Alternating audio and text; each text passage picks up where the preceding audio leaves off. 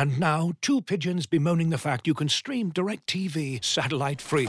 Hey, Frank, a little birdie told me you don't need a satellite dish to get DirecTV. What's little birdie? Was it Jimmy the Sparrow? It's a figure of speech. Point is, you can stream DirecTV over the internet now. Oh, sure. Next you're gonna tell me those big birds are made of metal and filled with people, right? You mean airplanes? Stream DirecTV without a satellite dish. Visit DirecTV.com. High-speed internet service required. Terms and restrictions apply. The Athletic. This season, the world's biggest football podcast network is even bigger. Alongside our 3 weekly episodes of Totally and the 2 Totally Football League shows, we got 3 episodes of the all-new Athletic Football Podcast with Mark Chapman. Adam Hurrey's Football Clichés will now be with you on Mondays and Wednesdays. There'll be 2 lots of Michael Cox on our Tactics podcast, and we've revamped our FPL and women's football shows. Our Liverpool, Man United, Chelsea and Tottenham club podcasts are now twice a week. And don't forget, we've also got our Tifo, Offside Rule and Football Manager shows too. There are also amazing new series with both Kelly Cates and Jackie Oatley coming up later in the year, so stay tuned for those. You can listen to all of these podcasts across our network in all the usual places or ad-free on the Athletic app. The Athletic, the world's biggest football podcast network.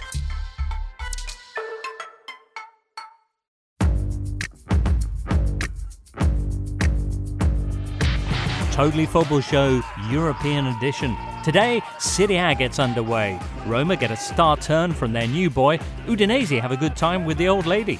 In Spain, Barca hailed by San Mamés boys, and Real too at Levante. There's the latest from the Bundesliga with an all-American touchline duel, and from Ligue 1 with more Clermont foot madness and not nice in Nice, bottles and brawls seeing the Provençal derby suspended. All that and much more in this Totally Football Show in association with Paddy Power. Bonjour, listener. It's Tuesday the 24th of August or thereafter, and chomping at the bit to chat to you about continental football are Julien Laurens, Alvaro Romeo and James Horncastle. Hello. Hello, guys. Hello. Hello. Yeah. I mean, I appreciate you making the effort, James, with the enthusiasm, but Raphael Honigstein's not with us today, and it just feels like a shell of a program, this. Just a thin shadow of a European podcast. Who's going to grumble about my questions and pronunciation? I don't know. Who's going to leave in 15 minutes? Yeah. Whose doorbell is going to ring with the cleaner coming in? Exactly. Listener, you have no idea the stuff the poor producer Charlie has to take out on account of that Rafa. But it's Rafa who's taken himself out this week. And frankly, actually, you know what? Thank goodness. We can have a lot of fun. Because we've got Serie A back. We got that mentalness en Provence. And Alvaro, wide open Liga. Crikey. Why don't we kick off with some moments of the weekend with our pals Paddy Power. Alvaro. Well, it was a moment of craziness in La Liga. The weekend had been very poor in goals until Sunday when Real Madrid visited Levante. And the game just went ballistic in the second half, and it became a genuine show. Gareth Bale scored an early goal, which is something that our British fans will like to know. There were at least 3 fantastic goals, especially one from Vinicius Junior. And at the end, the game ended with Bezo, the Portuguese central defender of Levante, playing as a goalkeeper to help Levante get a draw against Real Madrid. 3-3 was the final score. Magnificent outfield player in goal. Love that. James, what about for you? Well, I think the first game that we showed on BT Sport, James, which was that 4-0 win from Inter. Seems like reports of Inter's demise have been maybe a little exaggerated, at least on the pitch, because they were very impressive in that 4-0 win, albeit only against Genoa. And, if we want to broaden this out, moments of the weekend has to be debuts. Hakan Çalhanoğlu, for example, who joined from rivals AC Milan, with a goal and assist and a wonderful disallowed goal as well. And Tammy Abraham for Roma as well. I thought had a very promising debut in the 3-1 win against Fiorentina. Certainly did on Sunday evening. Sunday evening, meanwhile, Jules, I imagine might figure highly in your moment of the weekend. That has to be, James. The chaos in Nice in the derby against Marseille. Obviously, you know the rivalry between the two. I always tell the story, which is quite crazy, that if you travel to Nice for the game from Marseille with your car and the reg plate from Marseille, they will burn your car. True story.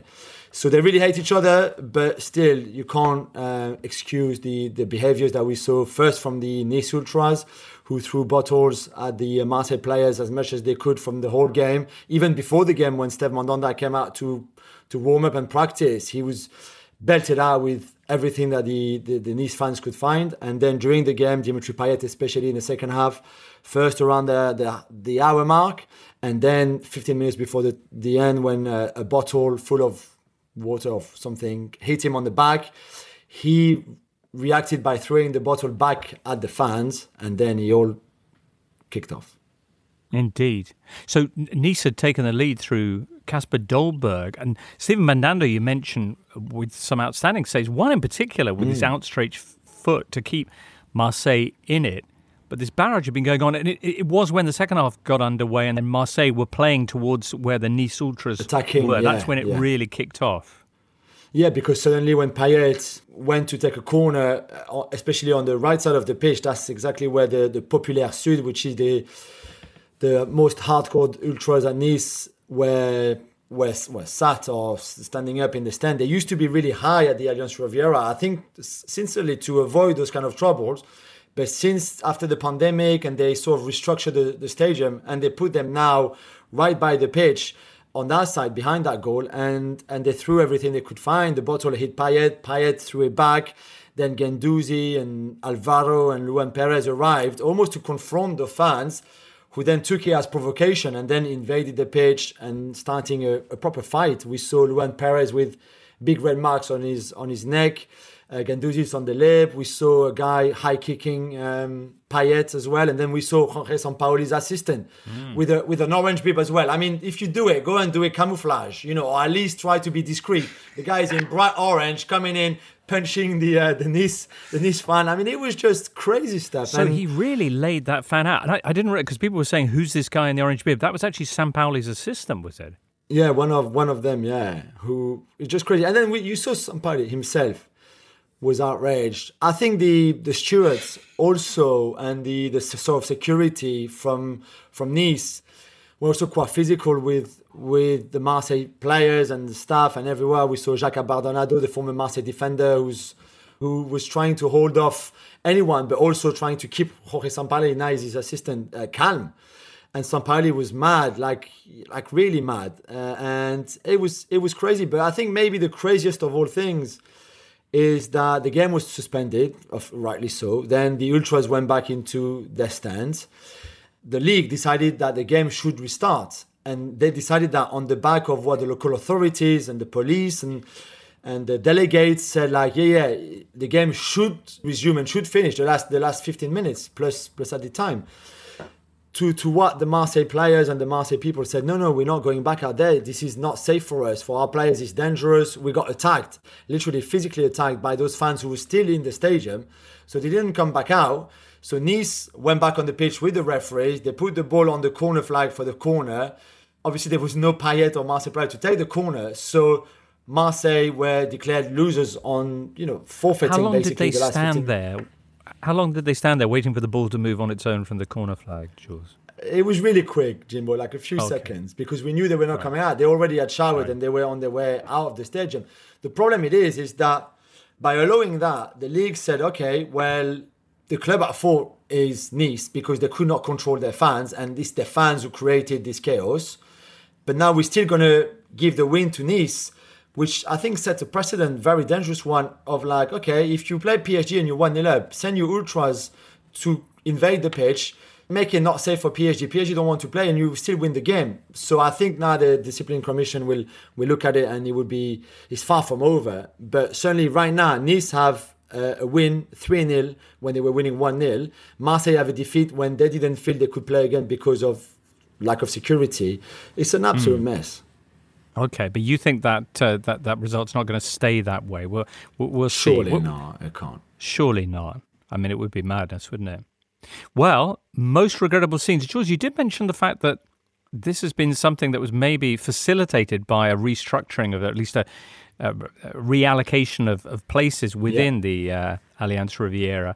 I know we've seen problems a little bit to the north in Lyon and, of course, at Marseille, where tempers often run high. But is there a growing problem with supporter violence in Ligue 1?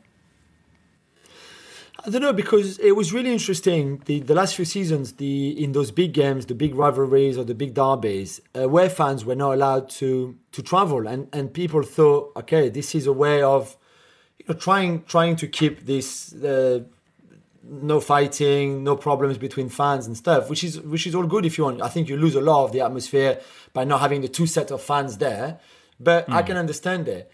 But clearly, what they didn't think of was how easy it would be for the Nice fans, who, by the way, when Dolberg scored that goal, already a few of them invaded the pitch in a kind of friendly way, if you want, to celebrate with their players. But already you looked and you could see that there was something wrong, that it was far too easy for them to get onto that pitch anyway. And then the problem also was, Jimbo, that the first time that Payet, for example, was pelted out with things, the referee didn't say anything.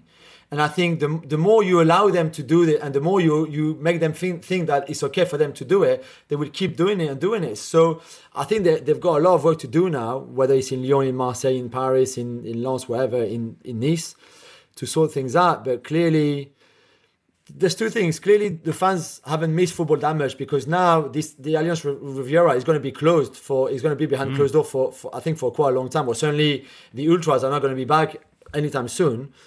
So for the first time in 18 months, you're allowed back, and then you do this. And then French football has been quite hyped because of Messi for the last few weeks. And this is the spectacle that we give after what has been a really good start of the season in terms of goals and spectacle and new promoted teams and things like that. And then we've got that on Sunday night in a big game that is watched in a lot of countries. I think it's an absolute disgrace.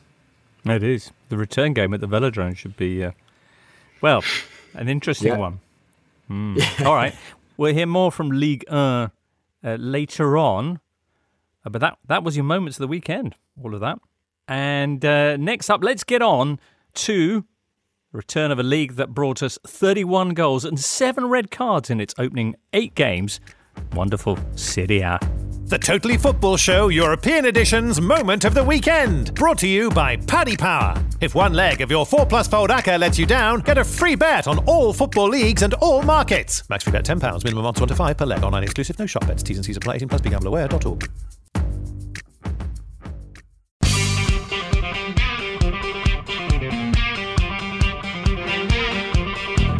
Del centrocampo, bravissimo Miki a rubare, può andare la Roma, lui e Abram contro 3, avanza Mkhitaryan, taglio dentro per Abram, posizione regolare, dentro ancora verso Miki, anticipato, il tiro, gol! Roma 2, Fiorentina 1.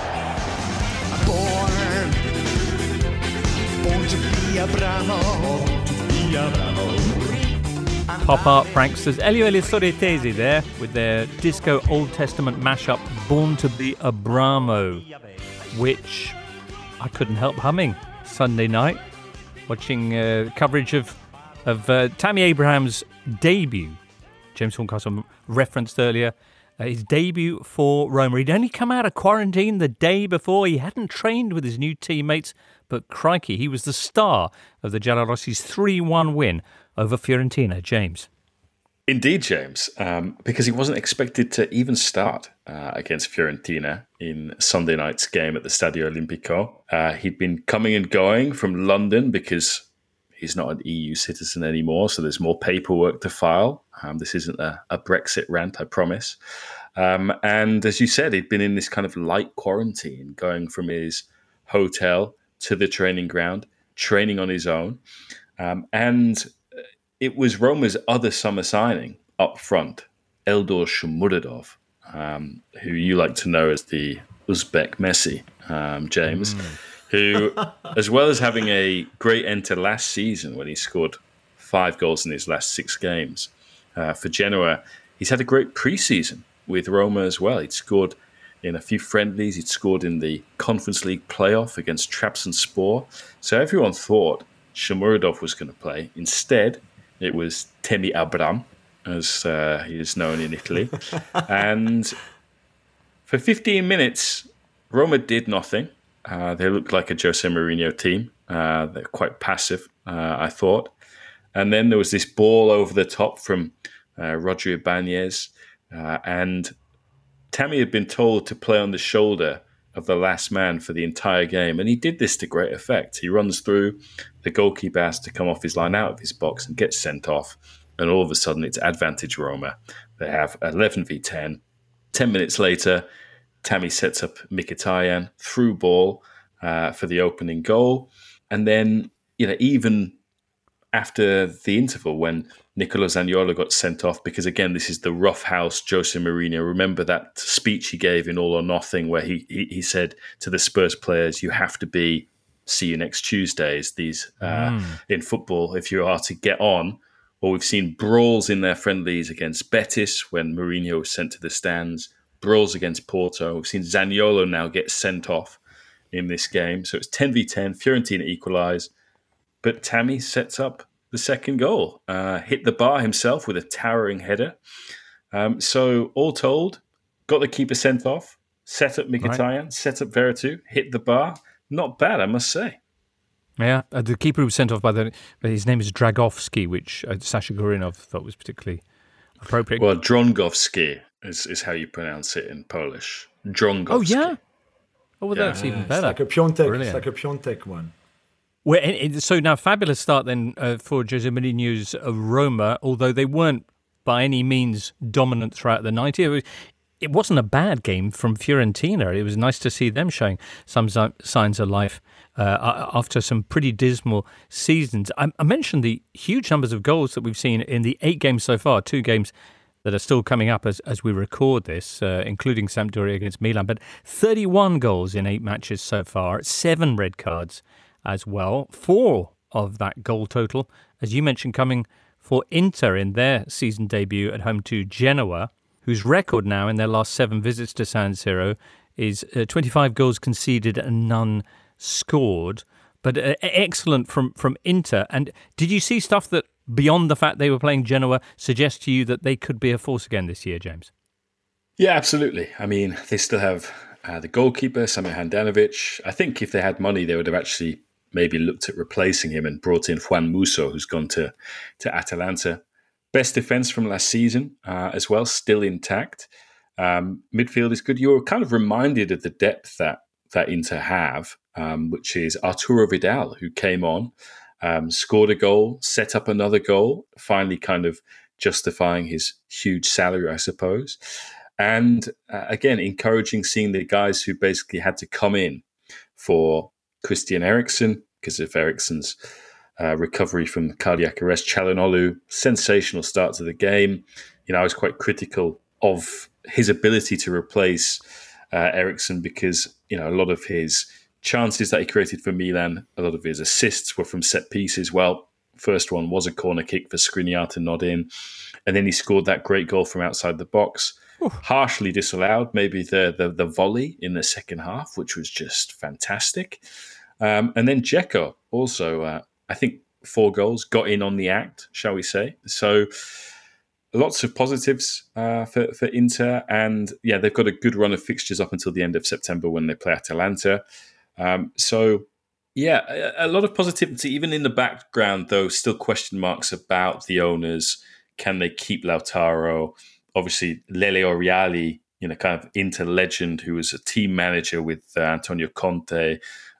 He was sacked before the game. Javier Zanetti, the vice president of the club, coming out and saying, giving the impression he didn't approve of that decision.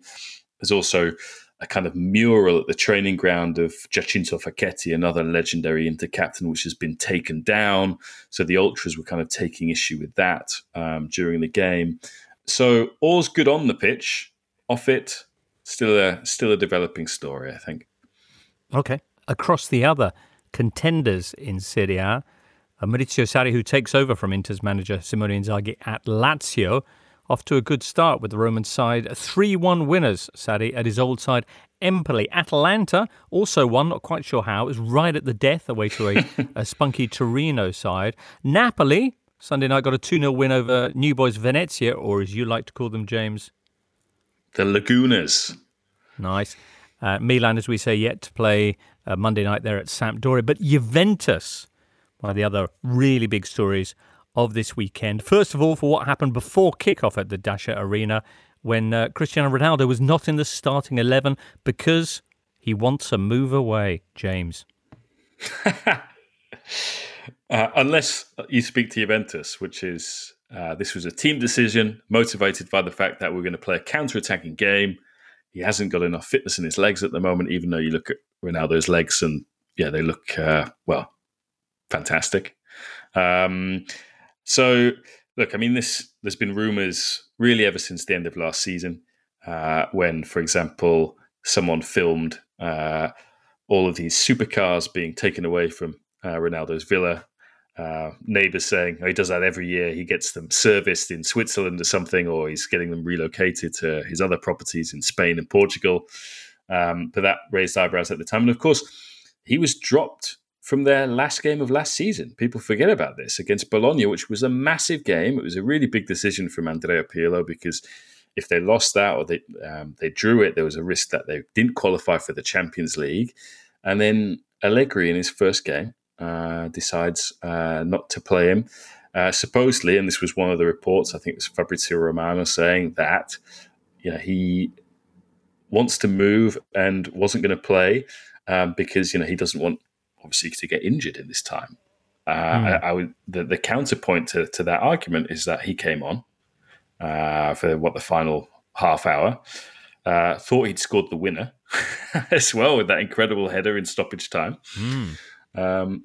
But these rumours drag on. I mean, we can talk to Alvaro about Real Madrid because there was the episode of El Chiringuito, which was probably the most anticipated since the Super League one, where one of Ronaldo's friends, who's a journalist, basically said that Carlo Ancelotti's been calling him.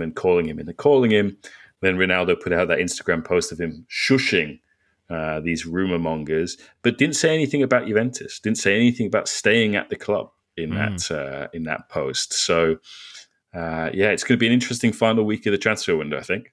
I wouldn't be surprised if Cristiano Ronaldo was making sure that he was in the center of the debate and the spotlight was on him, because I don't think that Edu Aguirre, the journalist from El Chiringuito, in this case, is making this up. He's a very close friend of Cristiano Ronaldo, and of course, when he says things like this, he knows what he's talking about. So then Carlo Ancelotti denied that he had asked personally to Real Madrid Florentino to sign Cristiano Ronaldo, but Edu Aguirre said that basically, Ancelotti had asked for the player, and I am pretty sure that he has spoken to Cristiano Ronaldo, and the player wants to be basically part of the rumors right now. I mean, his contract doesn't expire too late. Is it in 2023 when it expires, or 2022? No, it's at the end of 2022. Yeah.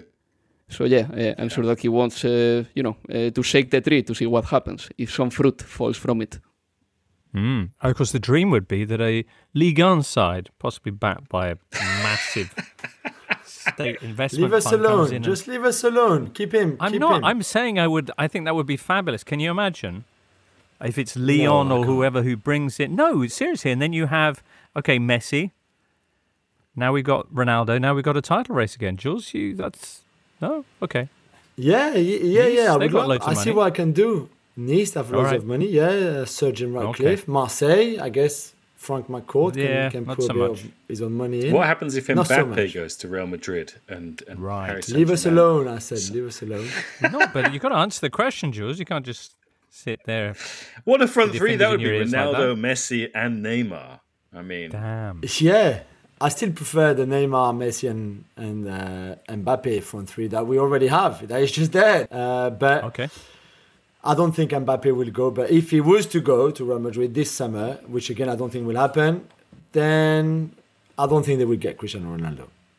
But Alvaro, how would Cristiano Ronaldo slot straight into this Real Madrid side? How much sense do you think it makes for them? Look, it makes sense in the short term, but I think that Real Madrid and Cristiano Ronaldo have moved on already. Ancelotti denied that he had asked Cristiano. I don't think that he will ever ask for a player because he's always very political and very respectful with the owners of the clubs he represents. And Cristiano left Real Madrid. That was a long time ago, and I really don't think that this will be beneficial in the long term, maybe for a year or two, because Real Madrid doesn't score that many goals. But I don't think that Cristiano Ronaldo will be getting a long-time contract with Real Madrid, and probably he's looking for something like 3 years. Spurs with the Kane money is the obvious solution. We should talk a little bit about the Udinese-Juventus game, because Ronaldo's absence from the starting lineup didn't seem like a problem. Dybala and Cuadrado had La Signora 2-0 up within the first 20 minutes of the game, but then James Wojciech Szczesny happened in a big way. Yeah, Szczesny kind of going back to his Arsenal form, I suppose, because, yeah, with the exception of the last 6 months, he's been one of the best goalkeepers in Serie A in his time in Italy, but made 2 clangers in this game, which let Udinese back in. And I thought it was really interesting, this game, because on the one hand, Juventus played a style that contrasted starkly with what Pirlo and Sarri tried to do, which is possession football, quote-unquote good football, whatever that is. Juventus played counter-attacking, very vertical game, and you saw that in the second goal. Cuadrado, who was best player last year for Juventus, and Dybala, who's wearing the captain's armband as well at the moment. And then second half, I think you obviously have Szczesny give away this silly penalty. Allegri changed his system. And Allegri was quite funny after the game because he was like, well, I've been out of the game for 2 years and all of a sudden I can make 5 substitutions. I think I got a little bit confused because, he went to play 3-5-2 and all of a sudden Udinese came back into the game and Szczesny made another mistake and it was 2-2. And to be honest, between the 70th and 90th minute, I thought Udinese deserved to win the game, without doubt. Having said that, Juventus, they do feel very Allegri at the moment in that they had moments in that game. There was obviously the great Dybala opening goal. They hit the post twice. There was that great shot Dybala had at the end, saved by Silvestri. And then, of course, Ronaldo comes on, header, thinks he scored. Instead, it's offside. So a few positives, but I think Allegri, recognises the team's a work in progress at the moment. They're not going to be playing Aaron Ramsey in front of the defence, I would say, for much longer. I think once Locatelli's fit, Locatelli, who came on later in the game, he'll play there. Obviously, Artur is still recovering from surgery, and they might get Miralem Pjanic back, Raphael Honigstein's favourite player. So, so there's more to come from Juventus, but it was, I think, of the big sides, and we haven't seen Milan yet, it was probably the most disappointing, maybe, performance. Right. Although Atalanta were very meh. True. But just on the subject of Locatelli, Tom asks, any chance of a couple of minutes on his move from Sassuolo? I can't really see why Sassuolo would agree to it. Well, there's always been a synergy between Juventus and Sassuolo over the years. They've done a lot of business together. I know that Giovanni Cannavali, the chief executive there, used to get on very well with Beppe Marotta when Marotta was the chief executive.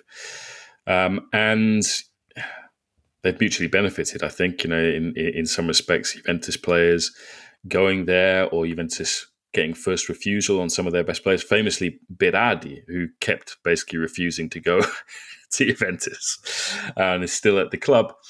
But yeah, I suppose the way this deal has been structured is quite curious, 2-year loan, of which there is no fee.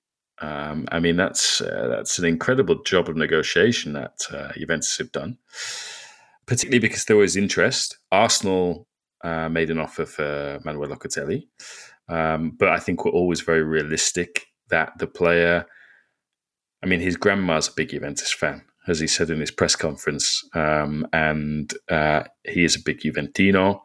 It was Juventus or nothing for him in the summer, so I think that gave Juventus leverage. But boy, did this drag on, this transfer. I think one of the reasons was because Italy went all the way in the Euros, but ultimately they did get it done. I think what everyone's curious about is that Locatelli has really come to the fore playing under managers whose teams love to play. Mancini, De Zerbi. Now Allegri gave him his debut, if I'm not mistaken, at Milan, but he's going to have to mix it a little bit more with Allegri, because Allegri loves nothing more than to say you shouldn't be ashamed of defending, you shouldn't be ashamed of having none of the ball, shouldn't be ashamed of putting tackles in. So you've got this curious dichotomy, I suppose, of Juventus fans wanting the midfield upgraded with Artur and Pjanic and Locatelli, and they play better football. And you've got a manager now who, remember Allegri out, all those hashtags when they were winning 5 league titles in a row and reaching Champions League finals. So But I'm looking forward to watching him and Chiesa play together. Juventus have got five players from the team that won the Euros. So, and some of them are young, like Chiesa and Manu Locatelli. So let's see. Let's see, indeed. All right, very nice. Hope that answers your question, Tom. Next up, we'll touch on the Bundesliga and then get the latest from La Liga. This episode is brought to you by Michelob Ultra, the official beer sponsor of the NBA. Want to get closer to the game than ever before? Michelob Ultra Courtside is giving fans the chance to win exclusive NBA prizes and experiences like official gear, courtside seats to an NBA game, and more. Head over to MichelobUltra.com/courtside to learn more. Looking for an assist with your credit card but can't get a hold of anyone? Luckily, with 24/7 US-based live customer service from Discover, everyone has the option to talk to a real person anytime, day or night. Yep, you heard that right. You can talk to a real human in customer service at any time. Sounds like a real game changer if you ask us. Make the right call and get the service you deserve with Discover. Limitations apply. See terms at discover.com/creditcard. This is the Totally Football Show, part of the Athletic Podcast Network. The Athletic is the only place you can read articles by Daniel Taylor, Amy Lawrence, Phil Hay, James Pearce, Ollie Kay and the very best football writers around. Gleiche Position wie vorhin, wie der Prospekt da drüber läuft. Boah, was für ein Ball mit Schnitt rein! 3-0! War der direkt? Ja, Soboslai! Direkt drin! Soboslai! Right, Rafa's on holiday. Who'd like to do the Bundesliga? Your duties will include sounding a bit frustrated about Dortmund, being a bit downbeat about Bayern, although they've won everything, complaining about my pronunciation of Cologne, all that kind of stuff. Who fancies that? Jules, did you watch any Bundesliga? Did you see RB Leipzig beating... the first ever meeting of two American managers in the Bundesliga? Yeah, Reno and Jesse, Stuttgart. And it was a really good game. We got to see a bit of the Jesse March ball, to use the Sarri ball nickname.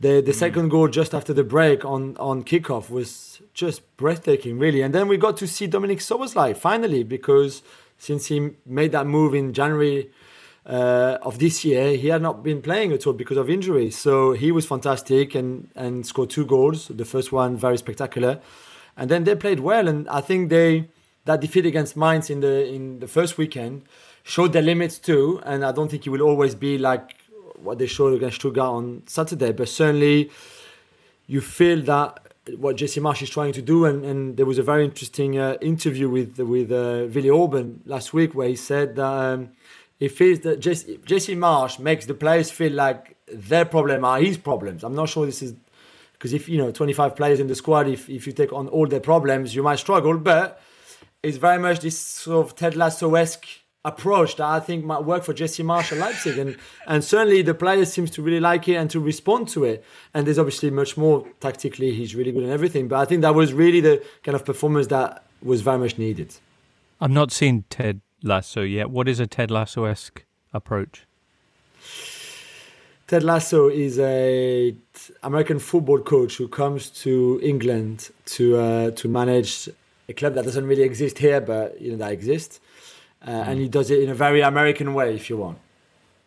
Well, I'm still no clear as to what a Ted Lasso approach would be. What is Lassismo or Lasso ball? What is Lasso ball? Lassismo. He's very close to... He tried to understand the players a lot in the series and to be really close to them and that kind of stuff with a lot of empathy and, very close, like a father kind of thing. Because obviously, because he's an American football coach, he's useless at soccer. So the only thing he can do really is care for them and care about them. That's what he does.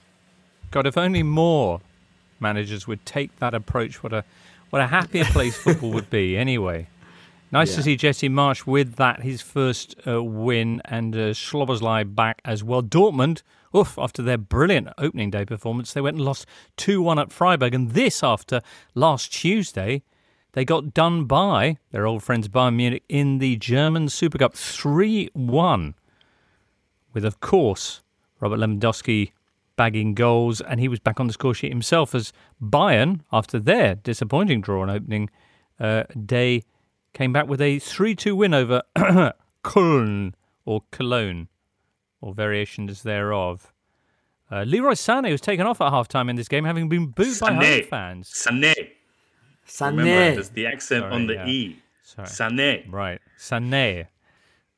He'd lost possession 11 times in the opening 45 minutes, and Julian Nagelsmann felt he'd had enough. Afterwards, Julian Nagelsmann said, "Lots of people sitting in the stands have made mistakes at their job. Leroy will not come and whistle them if something doesn't work." That's nice, isn't it? He's doing that's Ted Lassoism, isn't it? Ted Lasso-esque again, yeah. The Sané thing didn't look so good either because Musiala came on. And basically, he had an automatic impact on the game, Jamal Musiala, giving an assist to Robert Lewandowski. So I think that Sané should better get his best form because there is a lot of competition in there. Because with the likes of Gnabry, who is fantastic and scored the winning goal, Musiala himself, Coman is a fantastic winger too. Maybe Leroy Sané will be in trouble this year to play more football. Brilliant. See, that's an excellent Bundesliga roundup.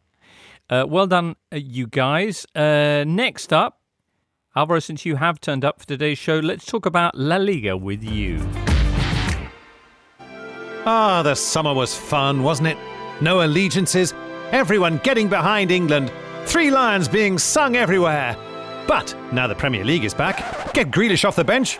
He can stay on it at City.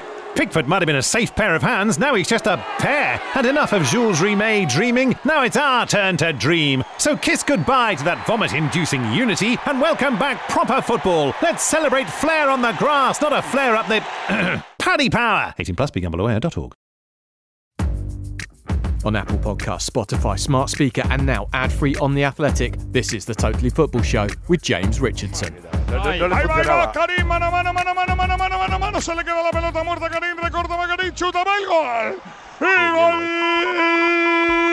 del Madrid! Marca Gareth Bale. Crikey, that was Gareth Bale scoring his first Liga goal in almost 2 years this weekend in that extraordinary 3-3 draw for Real Madrid away at Levante. Their rivals Barcelona also held this weekend by your friends, Alvaro, and their big cup rivals, Athletic Club de Bilbao. You promised us an open Liga, Alvaro, and it certainly seems to be so far.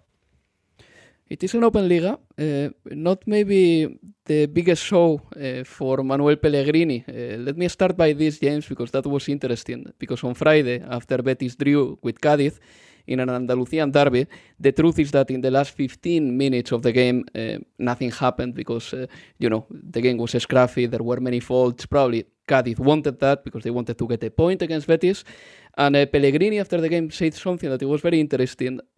He said that we all have to make an effort, the players, the managers, the referees as well, not to have this embarrassment, and I'm quoting him literally, because the game has a lot of interruptions, it's very slow, and every team is taking too long in taking set pieces, players dive, and I was like, I don't know if this is just a little tantrum by Pellegrini because Betis didn't win, but then Opta brought some numbers on Monday, and that was very interesting. I mean, from the 5 big leagues, La Liga is the tournament in which less minutes are played per 90 minutes. So basically, the Ligue 1 is the one that plays more football or more minutes per 90 minutes.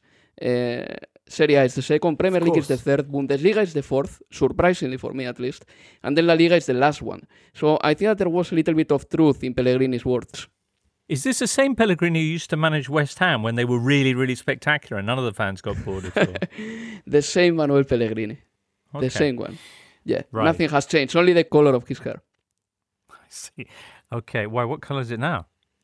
Very dark, very dark. I think that he discovered Just for Men in a supermarket. And yeah, he's looking younger now than when he was at West Ham United. Let's not make jokes about people's hair and stuff, especially when Rafa isn't here. Right, yeah, it's a wasted opportunity, isn't it? Fair enough. But anyway, okay, so great to mention that Andalusian derby. My attention wrongly had been drawn by the Barcelona game, but particularly the one you mentioned back at the start, Alvaro, that 3-3 draw. How is the game was spectacular, but how are things going for Ancelotti so far on his return to the Bernabeu? They are going okay-ish. I would say that he's got a lot of work to do. He's a man that normally creates some harmony wherever he is. Yesterday watching Real Madrid... Ted Lasso-esque, I like to call it. Yeah, he's very Ted Lasso-esque, definitely. Whoever Ted Lasso is. But the truth is that the season has started and it feels like many players start from scratch. Gareth Bale or Isco. I think that under Zinedine Zidane he wouldn't have played a lot because, basically Zidane had his men and he was playing the players that he relied on fully. And with Carlo Ancelotti, this doesn't happen, which in a way enhances the squad a little bit because you get the feeling that Real Madrid has more options. And number two, there are also more players that sign. And Gareth Bale was one of them. Not that he did sign at Ciudad de Valencia, but he did score because when he's on the pitch, he's dangerous. I mean, he will never lose that. So I think that the season has started okay for Real Madrid. Considering that Barcelona has also 4 points, Atletico has 6, but they weren't that convincing in their game against Elche. The game against Levante, it looked like Real Madrid was going to win it because in the first half they were dominant, but they didn't score the second goal. And then Levante, after the break, just scored 2 very quickly. And then anyone could have won it. Levante got the 3-2. Then they hit the post that would have killed the game, and Real Madrid literally just at the end scored the last one. It was the second goal of Vinicius in the game, and the game was nervy until the end because Levante had a man sent off, Aitor, the goalkeeper, and Bezo, the central defender, had to play as a goalkeeper for the last 10 minutes. Wow, crikey. I'm not surprised that it was Gareth Bale who actually opened the scoring, because I don't know if you saw that tremendous interview with him in The Guardian that came out of the weekend, in which they basically ask him for his philosophy, and it's essentially that, life's what you make it on and off the field. But they say to him, what is your favourite word? This will give you a flavour of his answers. Gareth replies, I prefer a phrase, it's time to #switch on. It's amazing, says Gareth, how only a few words can say so much. Whenever I hear that phrase, I know it's time to put on my game face. It's time to switch on. #. That's almost Ted Lasso-esque as well in the vocabulary used, I've got to watch this show, Jules. Anyway, well, there you go. So with a terrific result for Levante, though, Alvaro? Absolutely. And they had Soldado out because he got an injury a couple of weeks ago. But this is a very good attacking team, Levante. Not because they score many goals, but because they produce many chances. And in fact, the last team who has beaten Real Madrid in La Liga, I believe it's Levante. So that tells you that playing against them is not easy for Real Madrid. And I would like to single out a player in particular, Vinicius Junior, because, at Madrid he's carrying this burden and this fame of not being a good finisher, not being a good scorer. And this has been on him for a couple of years now.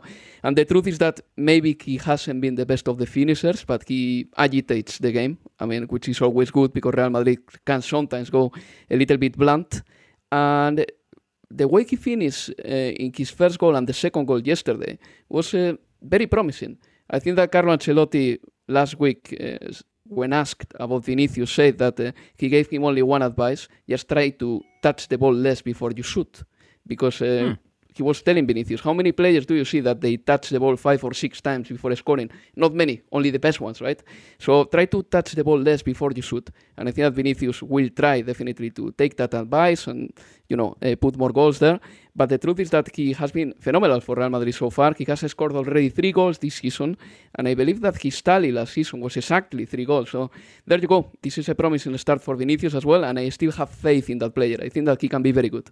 Tell us then about your boys Bilbao and how they got on against Barcelona at the San Mamés. Well, I think that we were much better than Barcelona after a very dismal display against Elche last Monday night. But this time we proved that this year we have put Barcelona in trouble a couple of times. Not all the times, because in the Cup final Barcelona destroyed Athletic Club. But in the Super Cup or in the games in San Mamés, when Athletic Club Bilbao pressure's really high, Barcelona suffers, and especially not having Ter Stegen doesn't help. Ter Stegen is still out and Neto doesn't play with his feet very well. Eric Garcia had a torrid time with Iñaki Williams, even though there is a mitigating circumstance over there. Eric Garcia's grandfather died before the game, and he got to know about that before the game too, and yet he decided to play, and maybe that was in his mind a little bit. But Athletic was very good. They had good chances to win the game, but I believe that when it comes to the game, Athletic was much better. When it comes to the chances, Barcelona had a couple of very good ones as well. Martin Braithwaite in the first half missed a sitter, and then Frankie de Jong hit the crossbar as well. So I think that the result is not fair, but if you see only the chances, the 1-1 doesn't sound like too crazy. And there are a couple of players at Barcelona who are little by little becoming the owners of whatever happens on the pitch. Number one is Frankie de Jong. I mean, with this guy, I think that Barcelona, the city and the fans, they had a very positive prejudice when he arrived in the club because he came from Ajax, he was a midfielder, and the connection between Barcelona and Ajax. His first season wasn't fantastic, but last year he was great, and I think that this season he has started so strong. He gives so many possibilities to Barcelona. He can play as a centre-back. He has played as a centre-back, as a midfielder, as a ball carrier. He can score goals. He's unbelievable. His influence is really, really magnetic. And then Memphis Depay, he has had a really good impact in La Liga. I mean, he scored a beautiful goal in Bilbao, and I think that, as I said last week, he knows that this is his season. Messi is not there, and so far so good for him. Okay. Barcelona, meantime, losing Gerard Piqué to injury. That's a bit of a worry. Is it a long-term thing, Alvaro? I was reading Barcelona's statement. Difficult to say because they just describe the injury. They say that he pulled the soleus muscle in his left calf, but they don't say this is going to be for 2 or 3 weeks. Normally, they don't do that. But you could expect Gerard Piqué being back after the international break because he doesn't play for Spain either, so he'll have some time to recover. Okay. Atletico Madrid, meantime, the champions, winning their second game. They're the only team with a perfect record in La Liga.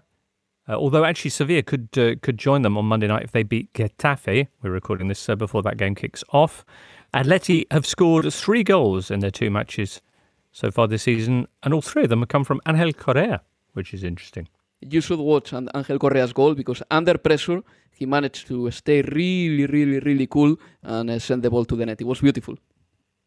Magnificent. All right. Well, next up, we'll conclude today's show with the rest of the weekend's French news. We're sponsored for this episode of the Totally Football Show by Shopify. Shopify is the global commerce platform helping you sell at every stage of your business. From the launch your online shop stage to the first real-life store stage, all the way to the did we just hit 1 million orders stage, Shopify's there to help you grow. From their all-in-one e-commerce platform to their in-person POS system, wherever and whatever you're selling, Shopify has got you covered. Shopify helps you turn browsers into buyers with the internet's best converting checkout, which is up to 36% better compared to other leading commerce platforms. Plus, you can sell more with less effort thanks to Shopify Magic, your AI-powered all-star. And what's more, Shopify's award-winning 24/7 support is there to help your success every step of the way, because businesses that grow with Shopify. Now, because you listen to the Totally Football Show, you can sign up for a $1 per month trial period at shopify.com/totally, all in lowercase. So go to shopify.com/totally to grow your business no matter what stage you're in. That's shopify.com/totally.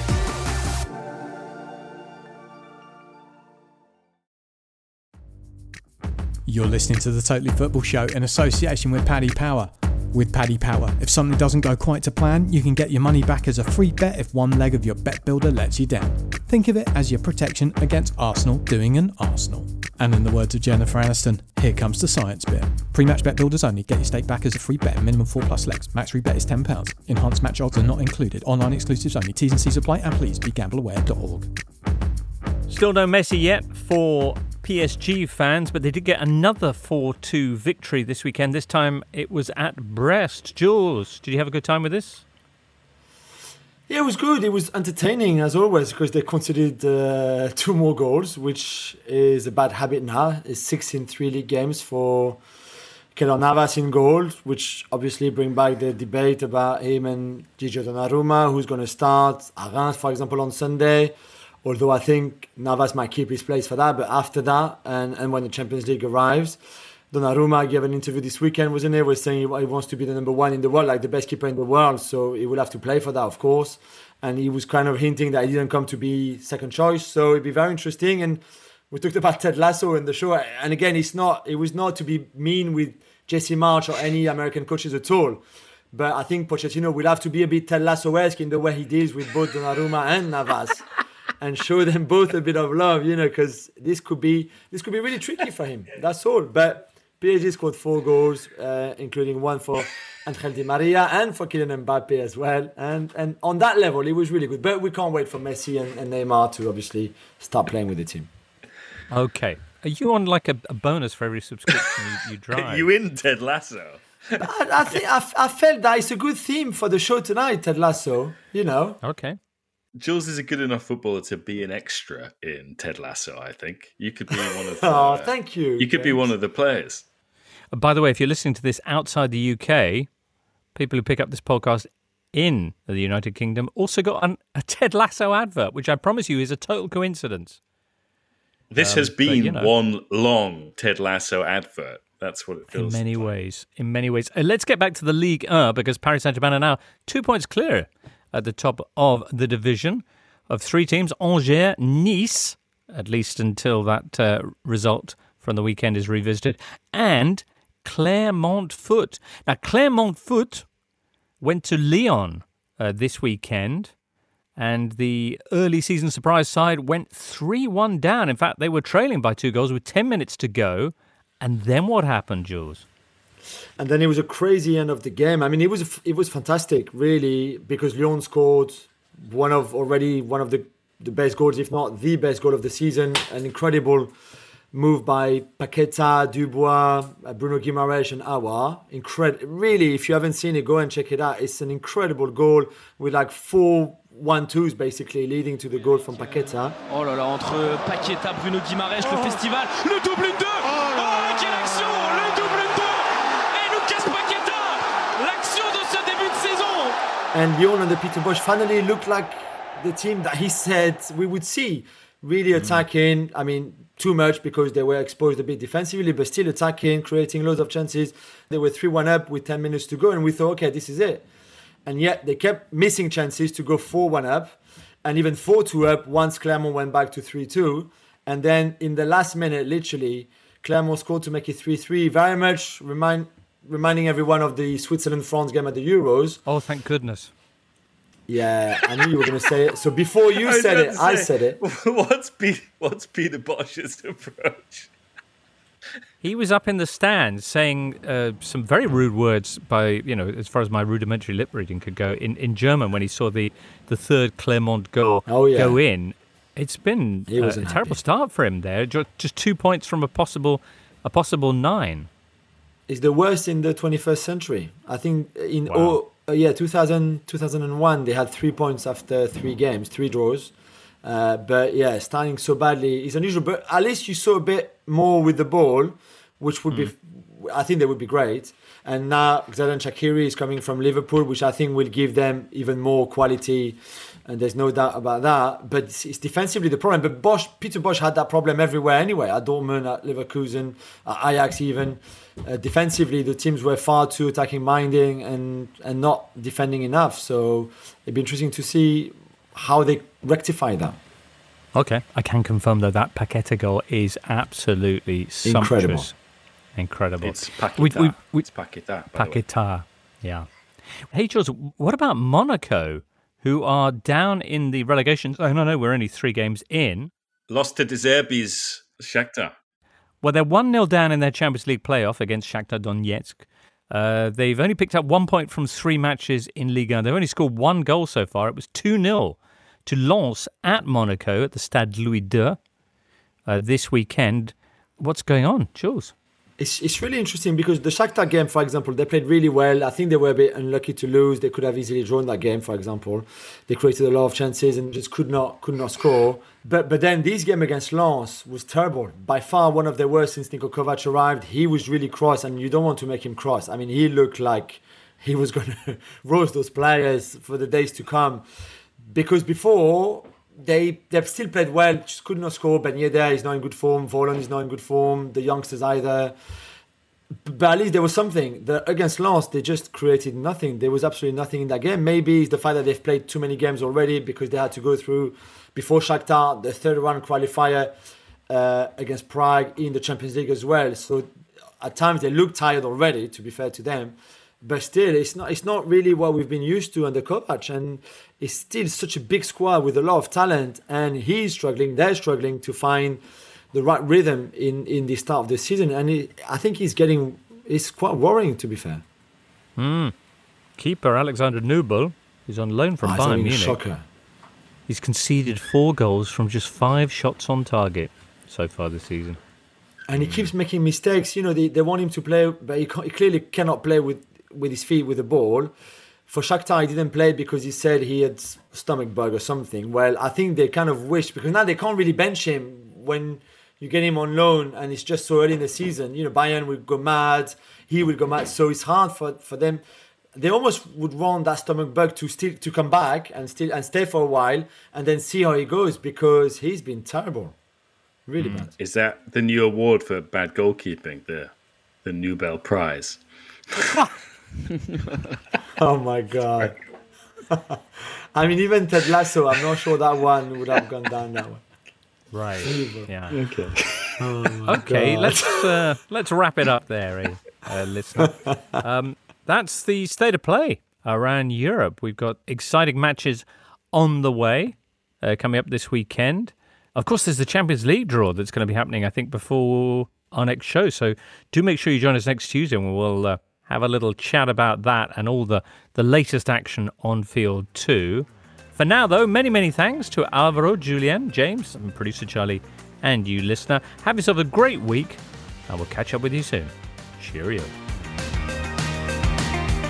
You've been listening to The Totally Football Show, part of the Athletic Podcast Network. Listen ad-free on the Athletic app and discover bonus content by following The Athletic UK Audio Plus on Apple Podcasts. Find out the very latest subscription offers at theathletic.com/totally. The Totally Football Show is an Athletic Media Company production and sponsored by Paddy Power.